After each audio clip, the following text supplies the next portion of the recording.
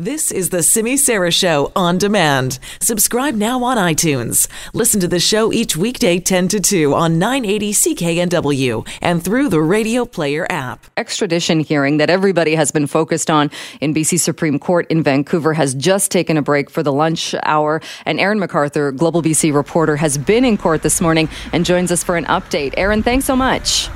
Hi, Joe. Hi, what did we learn or what happened in court today?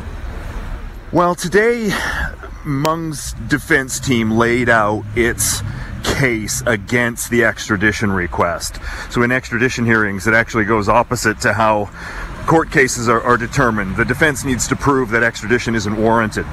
So Richard Peck, a high-profile lawyer on Mung's defense team, basically laid out their case.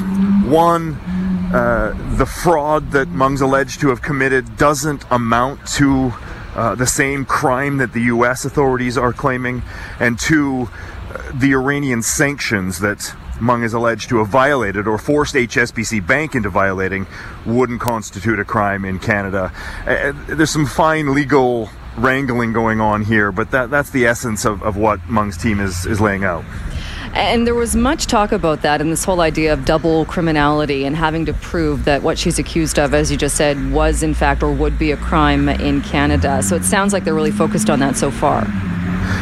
Certainly focused on that. There's a couple of hiccups in the defense's case, but so the allegations stem back to a lunch in Hong Kong between Meng Wanzhou and HSBC executives in Hong Kong, where Mung is alleged to have made improper statements about dealings that Huawei had with a company called Skycom in Iran.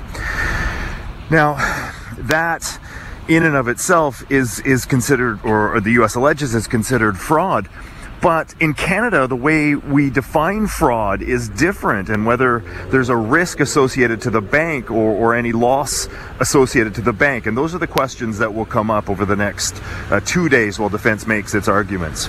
All right. And so defense talking for 2 days, but are we expecting this will continue on throughout the week? It's been scheduled for 5 days. On Friday, there was a case management hearing where an extra day had to be added, but it was always scheduled for 4 days. And remember, this is just the double criminality part of the extradition hearing. There is a court date set in June that's part of the civil trial. And then in the fall, there's a second part of the extradition hearing that will likely go ahead as well.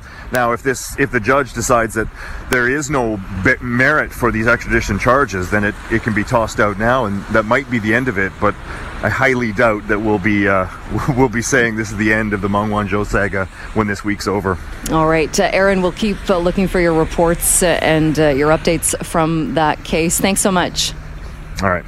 Aaron MacArthur is a Global BC reporter, and again, we will keep you up to date as more information comes from that extradition hearing.